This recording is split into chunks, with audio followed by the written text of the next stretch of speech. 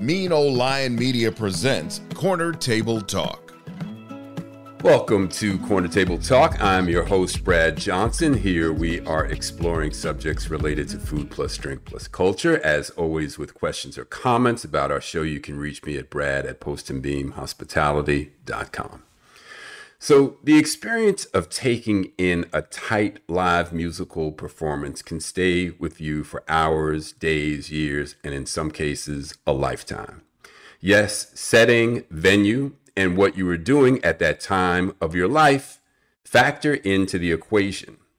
On this show, we've asked guests to recall the most memorable live musical performances they've seen, and usually there's a story that leads up to the memory. One of my earliest responsibilities and probably the most fun job I've ever had was booking the artists that would appear and perform at my dad's restaurant, bar, and live music venue, The Cellar, on the Upper West Side of Manhattan through the 1970s and 80s. Those of you who have listened to this show in the past have certainly heard me talk about The Cellar once or twice. The bands, almost exclusively R&B, would play 3 sets per night between 10 p.m. and 4 a.m. Thursday, Friday, and Saturday. Often 7 or 8 musicians with multiple vocalists would squeeze onto a stage and proceed to turn out the house. And it was a bit of a small stage, but it was fun watching everybody so close together and do such magical things up there. It was on one of these nights, my guest today, Melissa Morgan, electrified the room with her sultry yet powerful voice. The kind of voice that can give you chills, as it did me on many occasions. At a certain point during one particular number, the keyboardist, Lisette Wilson, who would go on to co-write and co-produce several of Melissa's hits, jumped in on keyboards and would take the music to a whole different level. If you've ever been in a room when music just hits that next level, there's nothing that quite measures up to that live musical performance when the chills kind of run up and down your spine. So Melissa went on to have a very successful music career, scoring a #1 hit in Billboard with the single Do Me Baby, which was written by Prince and Andre Simone. She followed up with Do You Still Love Me and Fool's Paradise, I love that song, as well as one of my favorites, a duet with Kashif, a cover of Love Changes. In all, 2 top 20 albums and 4 top 5 hits.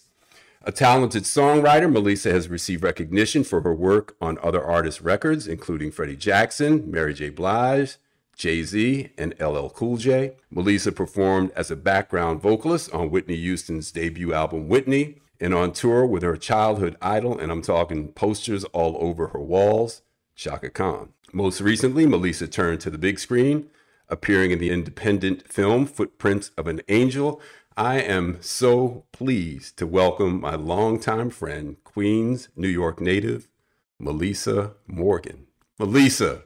Hi, Brad. So nice to have you. So nice to see you. Wow, I didn't know you know all those things about me. Well, you know, yeah, I know, right? I do a little work. So, Melissa, before we get started, I do want to wish well your dear friend, New York native, the songstress Allison Williams, who I know has had some health challenges. So I just wanted to send some good energy out to Allison and say hello to her from us. Oh, thank you so much. I spoke to her a couple of days ago, and she's off the ventilator, and she's doing well. Her voice is a little raspy. So, and the first thing she asked me about, believe it or not, was my kitty cat, Spirit. She's like, I didn't know you was a cat person all these years. So she's doing well. She's in Winston-Salem healing. And yes, we continually send prayers to her to get better. Oh, yes. That's great to hear. I'm glad to hear she's on the mend. So cool. So we'll move on. So we start things off with what I call short order questions, just some easy things to get us rolling. So Melissa, tell me, what is in heavy rotation on your playlist? What music has your attention these days? Oh, wow. That is a good question. Adele. For some reason, I like Adele. Um, let's see, who else have we been listening to? Gosh, that is a good question. I've got to think about that. I know Adele and just anything that's on like Heart and Soul. That's what we listen to. We listen to serious music, a lot because I travel coming back from New York to South Carolina. So that's what we listen to. Yeah. Yeah, I love that Sirius station too, the Heart and Yeah. Soul. Yep, play all the oldies. Yes. Yep. All right, tell me what's your morning routine look like? Well, I have to get up because I have to feed the cat. So I get up. When the pandemic hit, unfortunately, something wasn't feeling right. So I went to the doctor and she told me I had a little high blood pressure, but I think it was from the pandemic. And I was staying in New York and I had to come to South Carolina to live here during the pandemic because it was safer. And so they put me on like that little pill. So I take that in the morning at 8:30 every morning. So I wake up, take that, feed the cat. Are you a coffee person, tea, what, smoothie, green juice, what? No, no, no. I like apple cider vinegar. I take a teaspoon of that and a teaspoon of black seed oil. And now I'm proud to say my blood pressure is now 125 over 80. So I'm doing much better. And that's what I do. And sometimes I eat some Cheerios. Cheerios. Okay, I would have not guessed that. I would have. I saw you more as a Frosted Flakes girl, but okay. I hated Frosted Flakes. Oh my God. Raisin Brands. I love Raisin Brands and Cheerios. Okay. Yeah. All right. All right. So while we're on the subject, so tell me your favorite weekend breakfast. So if you're going to indulge in something, what might that be? There is a place called Another Broken Egg. I don't know if you've heard of that place. It's a wonderful breakfast restaurant, and they have lobster cheese grits. Mm. That's like my favorite. So a nice weekend breakfast would be us going to Another Broken Egg and lobster cheese grits. Ooh, that sounds so good. Where is Another Broken Egg? Where is that? Columbia, South Carolina, Atlanta, mostly like on the South, but they have many restaurants. Just look it up. Another Broken Egg. It is really excellent for Oh, breakfast. you got me with that. Yeah. All right. So, best live musical performance you've ever seen? Oh my goodness. I'd have to go back to when I was a teenager and I went to see Earth, Wind, and Fire. Yeah, I'd have to go back to that at Madison Square Garden. I saw like Earth, Wind, and Fire, James Brown. One time I saw Sly and the Family Stone. So I'd have to go back to those shows because they were more, uh, uh, they cared more about the presentation. Yeah, the presentation now is not as grand. Hmm. So I go back to the old school days. Yeah. Yeah, I remember seeing Earth, Wind, and Fire at Madison Square Garden, and between their musicianship, their vocals, the theatrics, the set, I Yeah. mean, it's hard to top that. It's so hard to top that. I mean, and now, I mean, you can't, I don't know, the groups now can't come out in those flashy outfits, so colorful with, sequins and stuff. People would laugh at them right now. Yeah. They, what are you doing, So yeah, because now it's like jeans and designer top or Versace or Louis Vuitton or something. It's just not the same. Right, Yeah. right. You know what it makes me think of too, and this takes me to the cellar, but you know how bands like Earth, Wind, and Fire, you knew every word to every song. And if they missed a word you'd be looking, well, that wasn't right in that song. That's not, that's not how that song goes. It's so funny because I mean that's how I am. Like when I perform, you have to sing it the way the record is, or they look at you like, oh well, where did that come from? Why is she over exaggerating that and living on that? So it's really the attention span now is so much shorter than it was before. You could expand and sing along and stuff. Now, if you change anything, they're like, well, why did you do They're on that? it. They're on it. Yeah. So tell me, on that note, what is your most memorable on stage moment of your own? Believe it or not, Brad, I'm gonna go back to the cellar. Do you remember, God, when Patti LaBelle came and sang with me at the cellar? I do. Do you remember Oh, that? Yeah, yeah. her hairstylist, Norma. That's what her name. Okay. Yes, and she used to come to the cellar and hear me sing. And she said, when my birthday comes, I'm going to bring Patty here. We were like, oh, go ahead, girl. We're not paying you no mind. Patty is not coming here. And on her birthday, she brought Patty there, and we got up. Patty came off the stage, and we sang "If Only You Knew." I still have pictures of that. I get chills when I think about that. And me and Patty are still friends to this day, Auntie Patty. And I went on tour with her about 2 years ago in Europe. Yes. Oh, wow. I'd love to see those photos. Yes. Oh, I have them. I'll send Yeah, them to you. please do. Yeah. Please do. I had Valerie Simpson on the show not too long ago, and she talked about how her and Nick used to love to come up to the cellar to hear you sing. You Oh, had God. singers that loved to hear you sing. Valerie. I love her. And I miss Nick. Yeah. Yeah.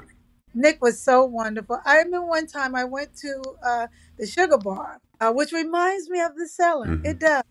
I went to the Sugar Bar, and we had did something, and I had surgery or something. I had a tooth pulled or a root canal or something. And I got to the cellar, and Nick was there, and he says, Melissa, come on up and sing. And I was like, oh, no, no, no. Yeah, I have a root canal. He said, yeah, well, I understand you have the root canal, but that doesn't have anything to do with your voice. You believe that? No Mercy from Nick Ashford. That's funny. That's funny. All right. So complete this sentence for me. I have little patience for. Lies. Hmm. Yeah, I don't like people that lie. That's a part of the ignorance that I just didn't grow up with. Yeah. No, I hear you. I hear you. Uh, All right. So last one of these, and hopefully this doesn't tax your brain too much or ruin any friendships. But if you had to think of a little band of anyone that you wanted, four, five, six people, three people, two people, somebody else on stage to share the stage with you, who might that be, Melissa? If you could pick anybody in the world, who, or past or present, who might join you on stage? Marvin Gaye, Clifford. Do you remember Clifford? He used to sing background at the cellar. He I passed away. do. And it was only me and him that sang background on Do Me Baby in the studio with Paul Lawrence. So Clifford, because he was just such a great singer. I'm going to talk about just singers. Hmm. I miss Johnny. Timmy Allen on bass. Yes. Oh, gosh. And who else? That's hard. A guitar player. I want to think. Well, Lisette Wilson, of Lisette course. on keys. Yes, on keys. And Maybe I Kevin Robinson, Mike Campbell, Kevin. Oh my God, Mike Campbell. Both of them on guitar. Yeah, and on saxophone, Najee. Yes, Najee. How yes. about a drummer? Pootie Bell. Yes. How about Yeah. Pootie Bell? Yes. Love him. Well, that band would continue to rock the house. So let's jump in here, Melissa. You look fantastic. How you doing? I'm doing good. Take care of myself. Don't eat meat. I haven't eaten meat in years. Don't drink. Stopped drinking years ago. I partied when I was young, so I'm over that.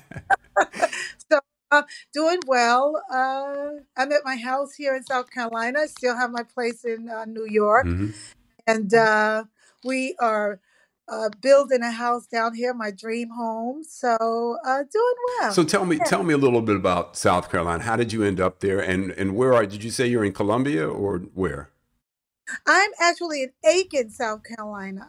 And I came to Aiken, South Carolina because my grandmother, my father's parents, they lived here. They were in Graniteville and all that. And they moved actually to this house that I'm in.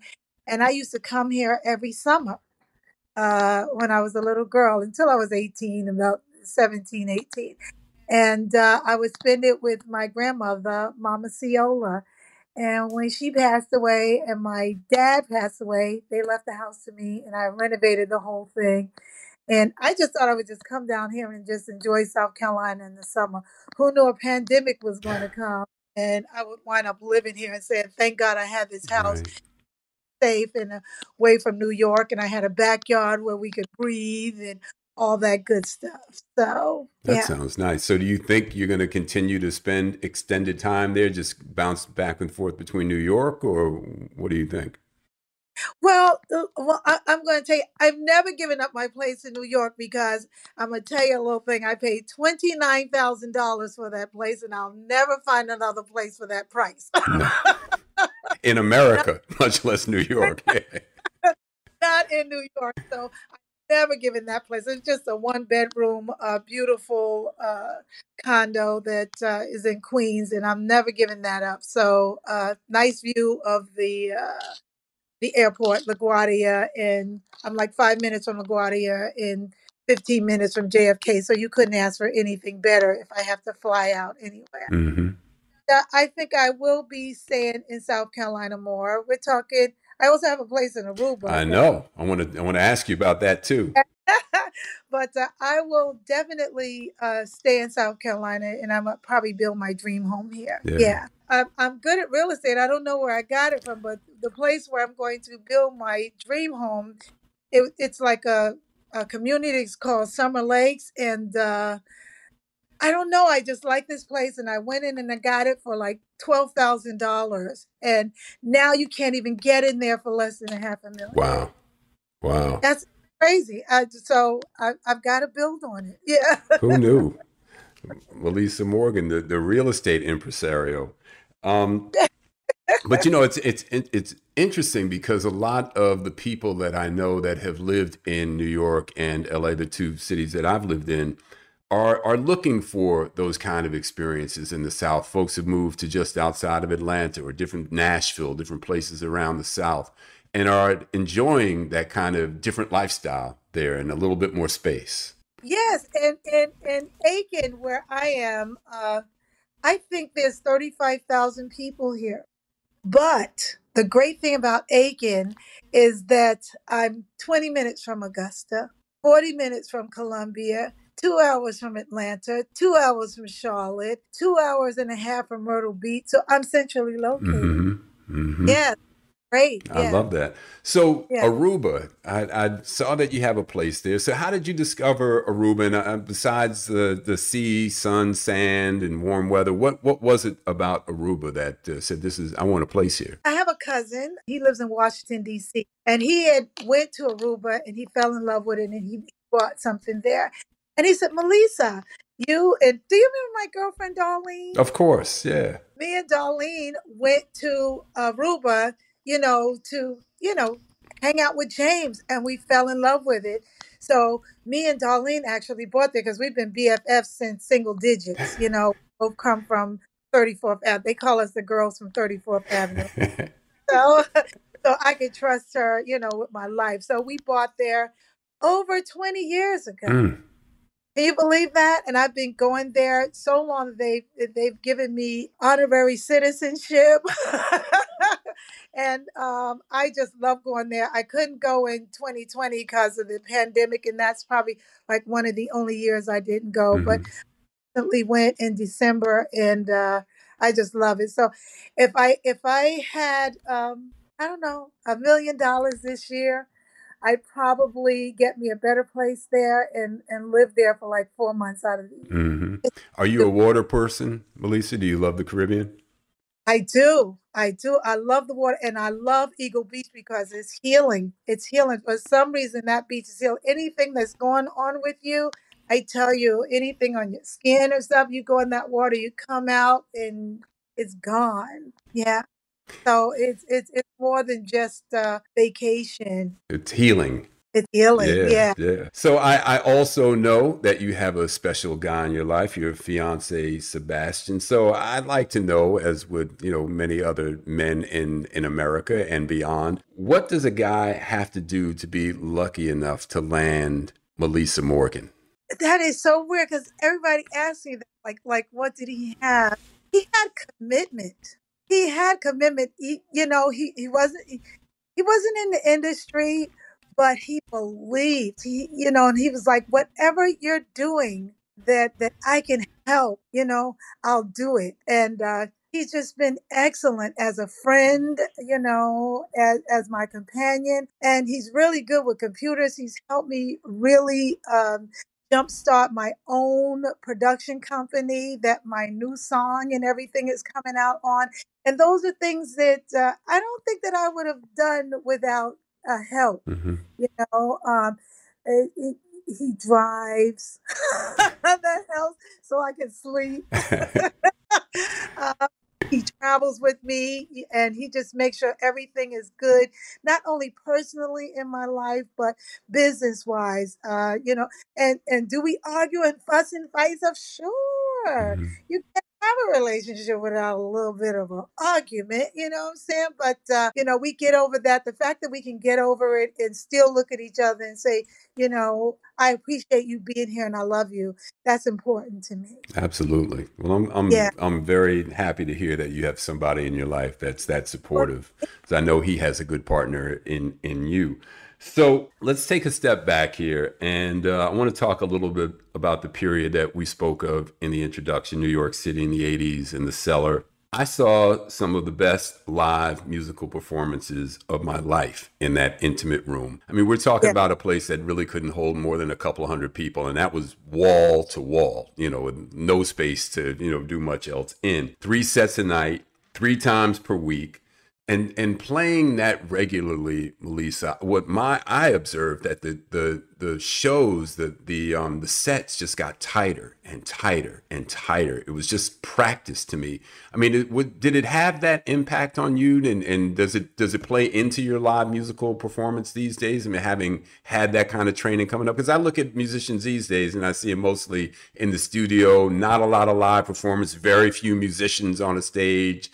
And it was just different back then. You played with musicians and you sang and you performed. Was that kind of every night rigor good for you? Yes, actually, for me, it was because it became my school. It became my school of performing. And I say that because when you're in that kind of situation with that caliber of artists, for that long, like you said, 3 sets a night, Thursday, Friday, and Saturday, you start learning not only about the person, but you start learning about the music.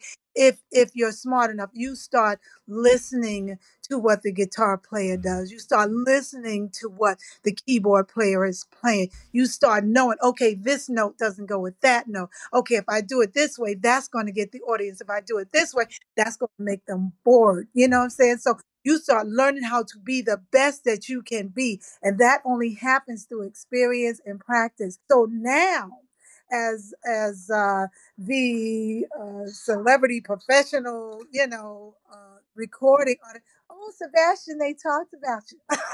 Sebastian, shout out. What's up? He's walking through.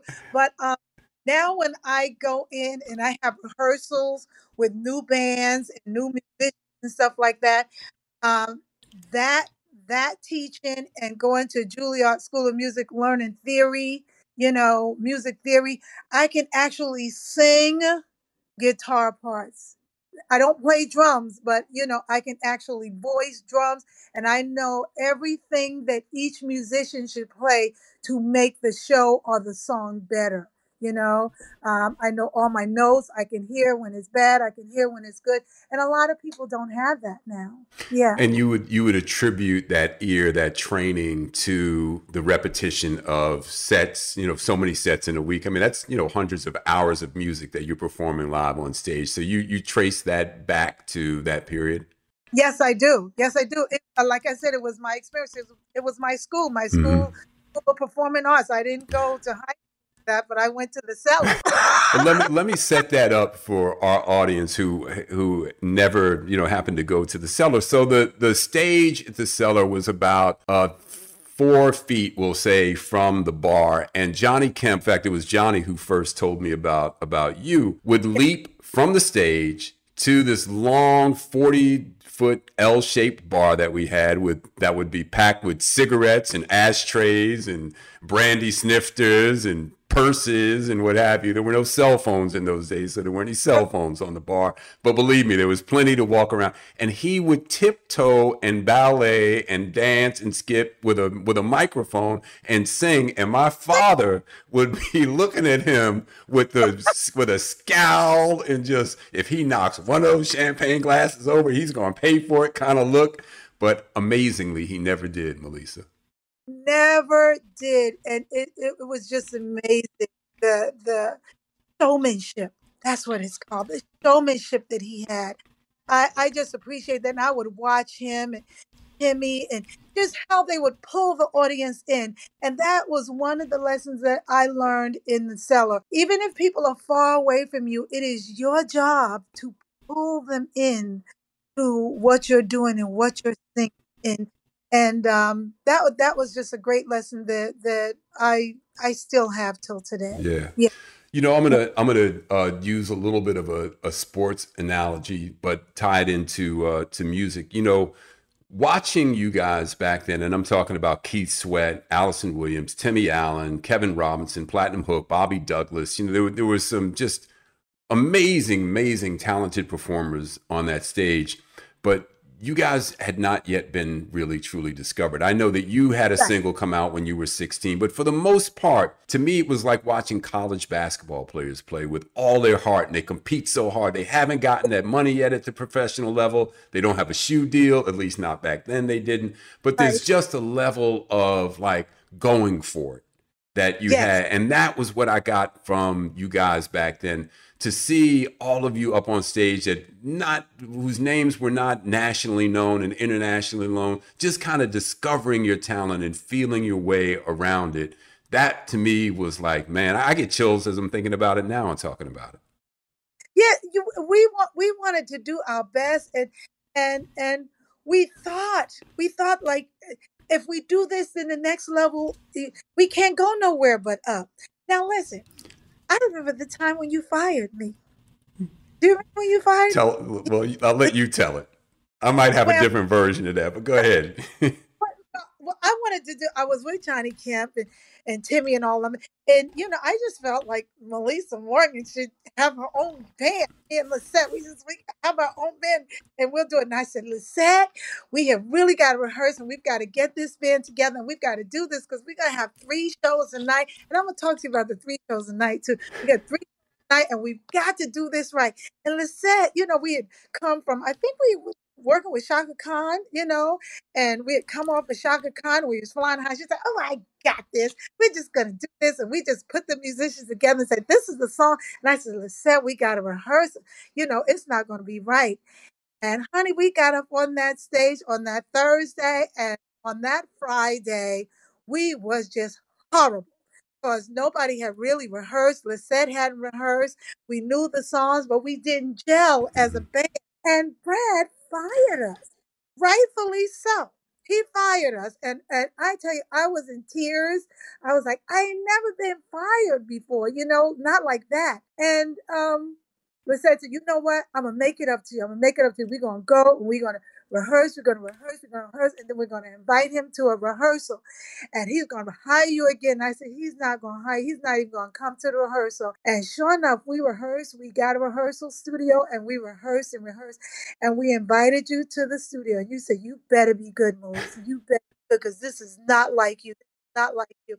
And you came to the rehearsal studio and we flew you away. that is exactly how I remember it. Yeah. And you know what that changed for me too, Melissa, was I then made a policy that anytime I was going to hire a band, I had to see them rehearse first. And yeah, because up until that time, I think they would send me a tape and, you know, I might go see them play somewhere else, but I would ask to go to a rehearsal.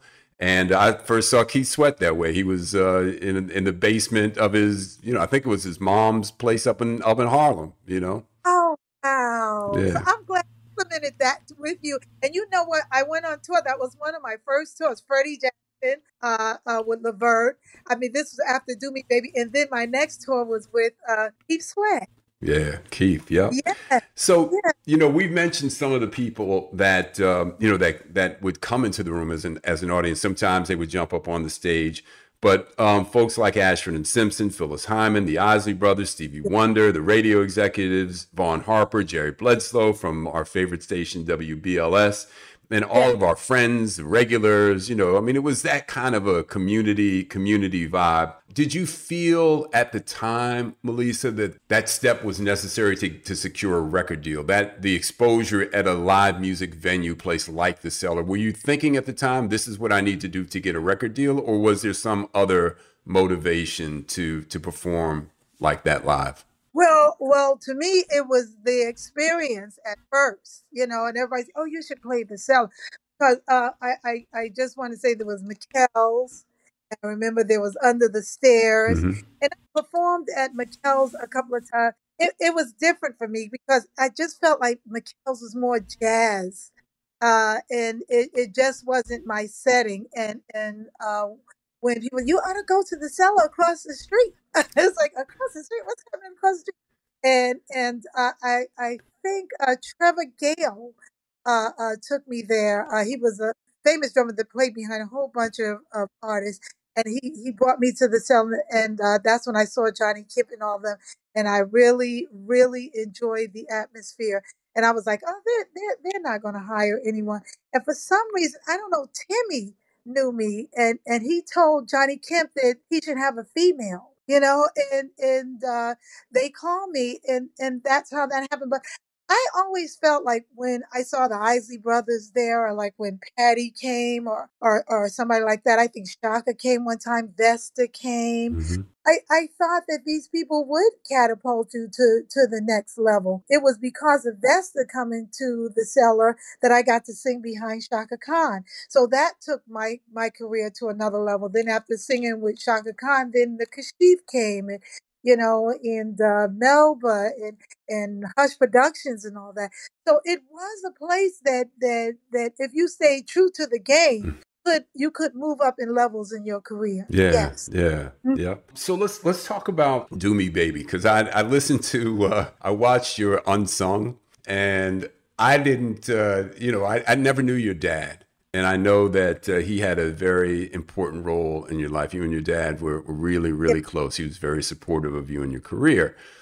Yeah. And when the opportunity to perform Do Me Baby was presented to you, you had some resistance to it at first. So talk about that a little bit. Why? What were you were concerned about your dad and his reaction as a, you know, you as a female kind of being the aggressor. Now we're talking about 1980, what? 86. So music was a little different then, but tell us a little bit about how you were concerned, how your dad would feel about you singing Do Me Baby. I come from gospel singing. You know, my father heard me sing gospel and heard me sing cover songs, you know, at shows. But when Do Me Baby came, he had knew a little bit about Prince, and he just, you know, he didn't want me to be the floozy, sexy, you know, take her clothes off kind of singer. So he you know, I was worried that he would think that I was going in that direction, selling myself and not leaning on my beliefs in order to be famous. Mm. And so that was really important. So when I went to talk to him, I told him about Do Me Baby, because, you know, back then, you know, the Patti LaBelle's and the Shakas and stuff wasn't singing Do Me Baby. It wasn't like Cardi B type of era. So I went to him, I told him, I said, they want me to sing this song, and it's called Do Me Baby. And, you know, what do you think? And, you know, he was like, I let him listen to the song. And he says, well, baby girl, here's my first question to you. Can you sing the song? And I said, oh, well, yeah, I can sing the song. That, you know, he said, you can sing the song and do the song justice? I said, yeah, I can sing the song. He said, well, then go in there and sing the hell out of it. Mm-hmm. You know what I'm saying? Because I think he trusted that I wouldn't lose my morals with singing a song like that, you know, and that made me feel really good. And that's what we did. Me and Clifford went in and with Paul Lawrence, and we sang Do Me Baby. Paul Lawrence, a great producer. Yeah, that was just a great record. But, you know, you touched on something that was going to bring up my next question, and that is, when you look today, Melissa, at the landscape of female artists, and not to put anyone down. Obviously, times change, and we're both a little bit older now, and you tend to look at what comes after you as not quite the way we did it whenever that was, but Right. when you take a song like WAP, and some of the antics of performers on stage these days, particularly females, in light of what you just described about your hesitation with Do Me Baby, back in the 80s, it's obviously become very provocative now. But what's your Yeah. feeling about that? Where do we go from here? Is it too much? Does it take away from the art when you put all of that in it? Or is that just me being old? Um, Here's my thing. I'm with you on where do you go, because as much as you want it to be concentrating on the music, the image now is everything, because the kids nowadays have such short attention span with internet, with phones, with Hulu, and just everything, quickly being presented to. I mean, even movies now. Nobody even wants to go to the movie theater. It's like, oh, I'm not even gonna go to the movie theater because it's gonna be out next week on Netflix. So it does bother me, because it seems like after the high of showing everything, they really have nowhere else to go. And I've seen it happen over and over and over and over again. And it you just have that audience that you have, and nothing else. Now, if you have a huge audience, then good for you. Millions and millions of people will watch you, and you will think that your career is moving and elevating, but really it's not. It's staying in the same place. So what happens is that they have this big hit, they have this big moment, and then they just stay right there. Mm-hmm. They don't go anywhere else. Mm-hmm. Then they perform and they do a couple of things, and we have seen that with some of the artists that have even passed away. That after that there was nothing, and that kind of scares me. I like Nicki Minaj, because I think she went just far enough, but then she said no more. You know, Mm-hmm. and whereas some of these are they going too far, and then like you said, there's nowhere else to go. So then they start doing some endorsements and stuff like that, and then what? Because then the music starts becoming less, than the image. Yeah. Yeah. Yeah. No, good answer. And it's also very produced, I'll say. When someone hears Melissa Morgan, your voice is very identifiable, and that's the thing that stands out. It's like, oh, that's Melissa Morgan. I know that immediately, and vocalists like Oh, you, Shaka or Aretha Franklin, or, certain vocalists, you immediately identify. These days I have a harder time. I'll just leave it at yeah, that. yeah. That's true. And I want to talk about something that's coming up. I know you're going to mention it, but there's the song "Footprints of an Angel" that's coming out in about a month, and we went back and tried to figure out what we needed to do to keep R&B alive, but bring it up to now. And we decided to pick something that was written by Nick Asher and Valerie Simpson, and we had to go through Valerie to get it approved. It took about a year. Pop Silk, right? she she's not that easy. I mean, we had to go through Sony, and then it was this one Yeah. and that one. Finally, I just said, you know what? Let Valerie hear it, and let me hear what Valerie has to say. Hmm. And she heard it, and she texted me back, and she said, I approve the song. I love You that. know, I love that. so yeah, I can't wait till the world hears it. We do the video like next week, and it has taken like a year and a half, almost 2 years to get it approved, but we're ready to Can go. you share Yeah. the title of the song? It's the same title as the movie that I'm starring in. It's called Footprints of an Angel, because they wanted me to write the theme song Hmm. for the movie. And it's I play a mother. Yeah. I play a mother to a young lady that she was out in the streets doing the wrong thing. and she cleaned up her life, and she came back to her Nana. Mm-hmm. That's me, Nana. But by the time she came back, she found out she had cancer. Oh, well, Uh, all right. yeah. So I'm really her footprints of an angel. Mm. Yeah. Okay, well, look Yeah. forward to that. And the bringing of Valerie and her having to to give you rights to use her music brings up my next subject, because Nick and Val were really astute when it came to publishing rights and songwriters' rights when they were Yeah. making all that great music early on with Motown and every other artist, including themselves. They owned their publishing. And initially, when you without getting into too much detail, because I know this is a well-worn story, but you initially signed with Hush, and I know there was some discrepancy, we'll say, about where money was or was not. I know Kashif said about Hush, we never knew where the money was. But that was kind of like the way that music business was done. It was just, when you were represented by a management company that, kind of took care of everything, they would triple dip. I know I had that experience. I managed TLC, Norm Nixon and I, for a short period of time. We helped them break their recording contract with Arista, but they were unfortunately a very sad example of a lot of hands in the pot and not a lot of money left at the end of the day for the Yeah. artist. So, in reflection, Belisa, what you've done well since then. You've been able. You have real estate. You obviously have managed and done okay. But looking back on that period, what would you say you might have done differently, or what might you how might you instruct a young artist these days in terms of what to look out for? Oh, okay. So let me tell you about Hush. Yeah. So after who was it? Kashif. Yes, I went and signed with Hush. They actually signed me the day after we did Broadway with Gladys Knight in the Pits.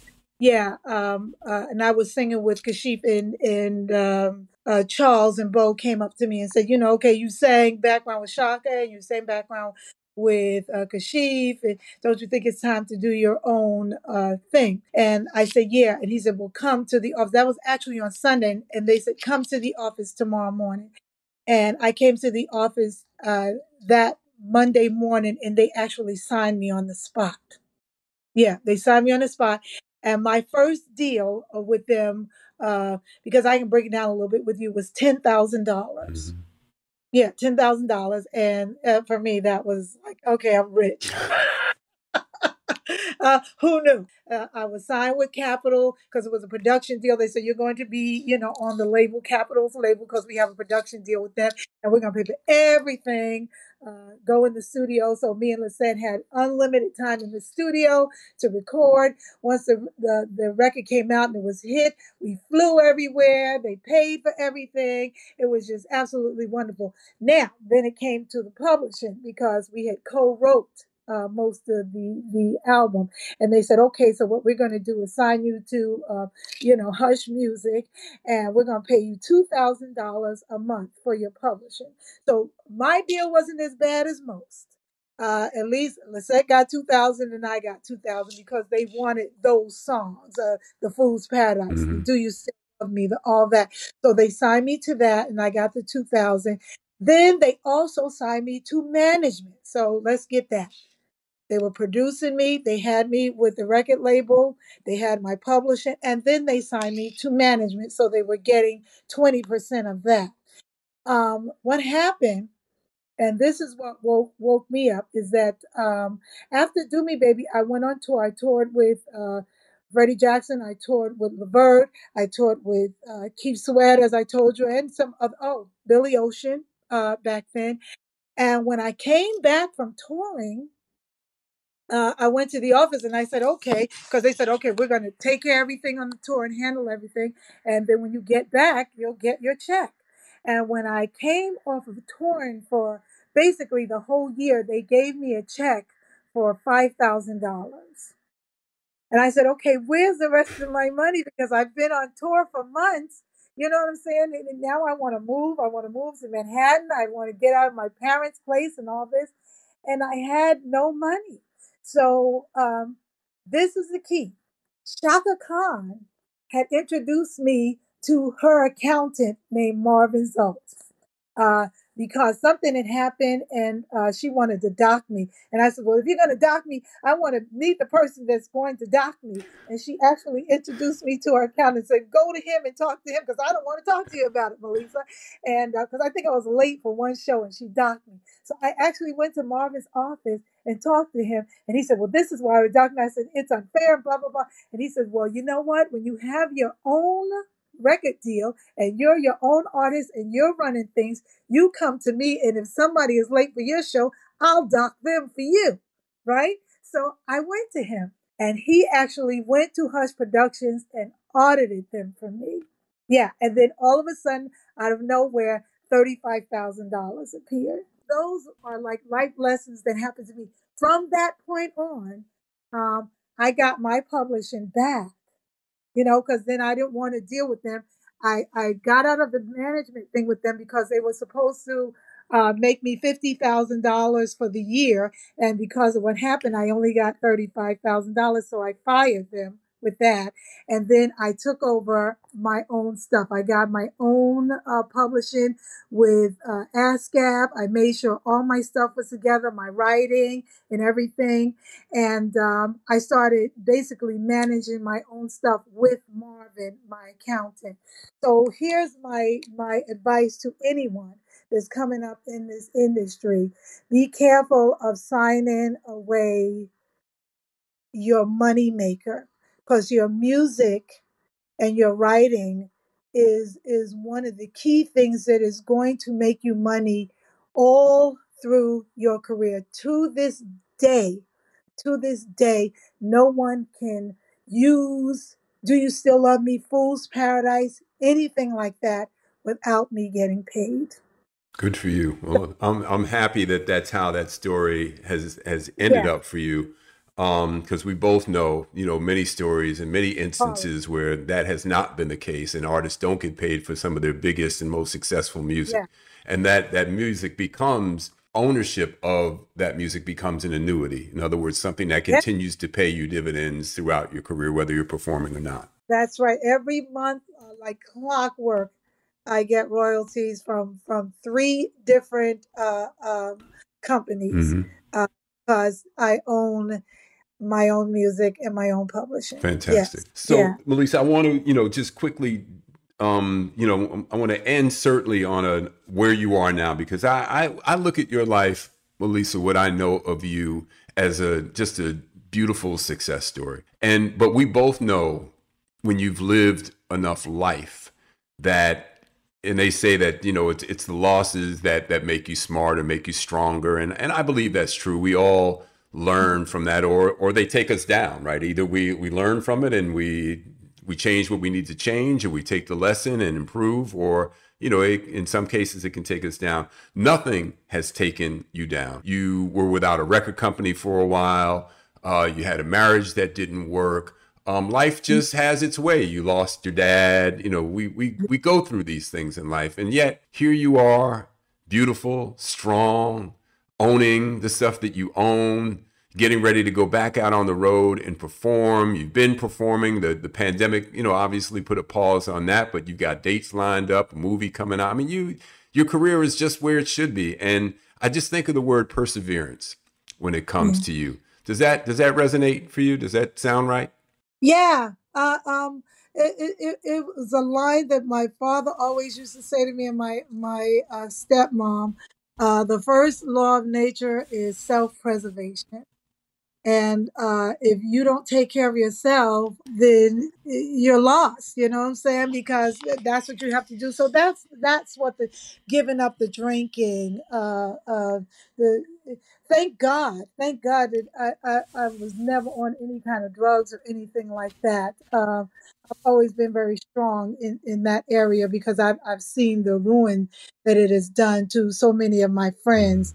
But eating healthy and just the stress of this injury, because with losing a record deal with maybe people not calling you for the things that you want. You have to do other things. You just have to look at life like, this is what I need to do, and this is God's plan. Because if it's not God's plan, then I just believe it's not in my life. So I just know that everything is a building process. No matter where you are in your life, you just have to keep building, keep building, keep building, keep building. And as long as I stick to that, I'm happy. Give me a little water in a room, I'm You're good. good. And it's funny because Ambassador Shabazz and I just yesterday were talking about self-preservation. Yes, And I just every time I think about those two words, I think about what they tell you when they're giving you instructions on an airplane. They tell you to put your air mask on first, before you yes, start trying to save even your child. You have to make sure that you have the air to breathe in order to help yes. somebody else. But I think that's what we're talking about here, right? You take care of yourself and you try to, move away the stuff that is not necessary and not helping you in your life and move towards the things that are. Exactly, exactly. And if you do that, you really can't do wrong, because it's about yourself and what you feel on the inside. If your insides ain't good, you can't. I can't get on the stage and perform and send all that energy out to thousands of people if my insides is corrupt. It just is not going to happen. And I've seen people perform, and you go, "What the heck is going on up there?" They told a story a while ago, and I couldn't believe it. And I just recently did a show with her in Connecticut at Foxwood, where Stephanie Mills, which I love her to death, and she was going through something, and they said she turned her back to the audience and performed the whole time because her ex was in the front row. I mean, just toxic stuff inside of you. And look at her now. She's turned that around on the verses. She's helping someone that she sees something that's not right. And I love Shaka, but we all know that performance was not our best Shaka moment, Auntie Shaka. But you know what I'm saying? To see her give like that after what she went through, Mm-hmm. that's what we strive for. We strive for being the best that we can be, to give to someone else. Mm-hmm. Yeah. Absolutely. What would you say is your biggest challenge these days?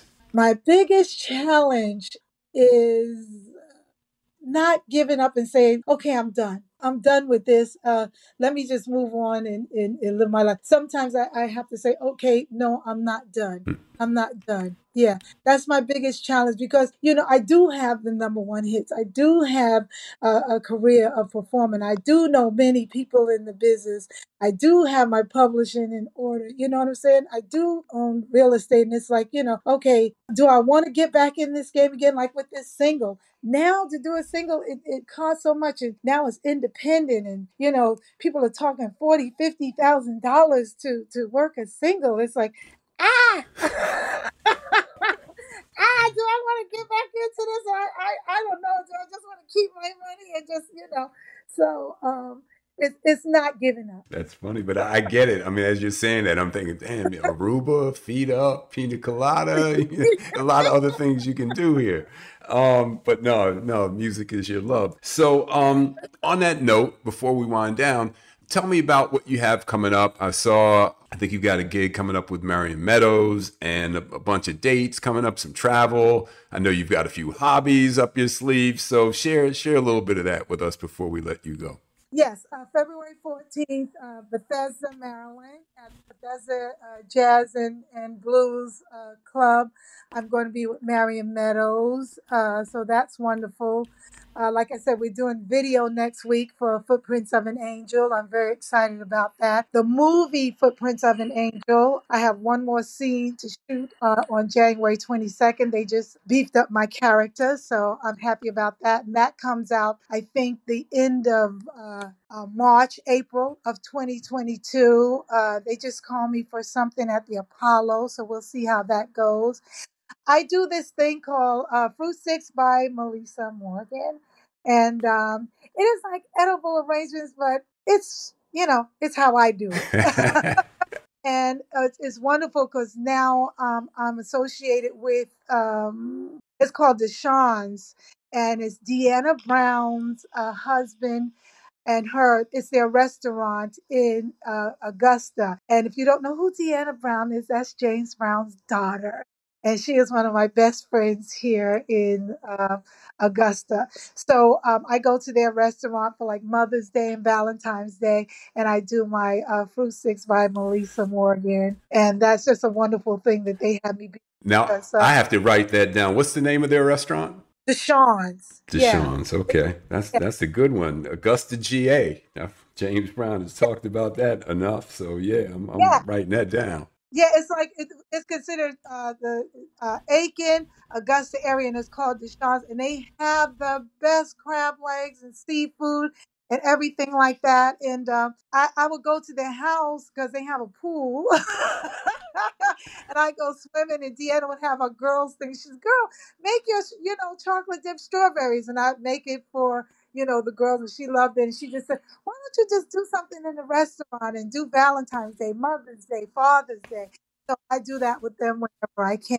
And now girlfriends are calling me saying, we have a girlfriends like Melissa, will you get fruit sticks? So, I do that, just out of fun. And that's not about the money because, you could pay. It's the money that I make as an artist compared to that is not the same, but it's just the fun of seeing smiles on people's face by eating a little fruit. Yeah, eating a little fruit. Well, Melissa, I have to say, that your energy through the years, going back to the early 80s when I first met you right up to today, to see your beautiful smiling face and the energy that I just feel from you has always been what I feel from you today. And I personally want to thank you for so many nights of just thrilling the room in the way that you did back in the day and that you continue to do.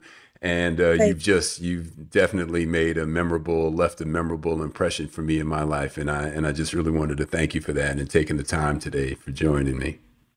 Oh, same here, Brad. I mean, Brad was the ladies' man. He had all the models come. It's like, who is this model and who is that model? Are they coming to see us?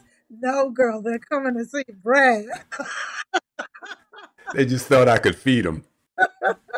It's just a wonderful time in my life and in my career.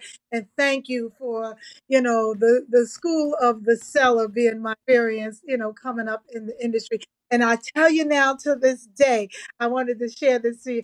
I will only do one show a night because of the Cellar. I will do 2 shows when it comes. No, I won't do it. Been there, done that. I did 3 shows a night coming up for like 2 or 3 years of my whole career.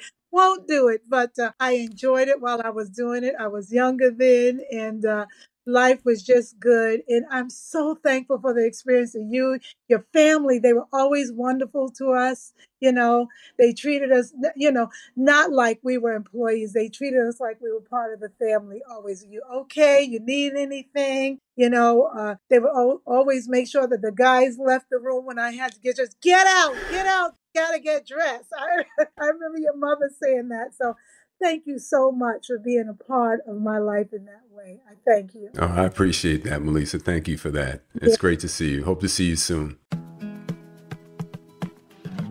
Corner Table Talk is hosted by Brad Johnson, produced by Brad and Linda Ailes Johnson.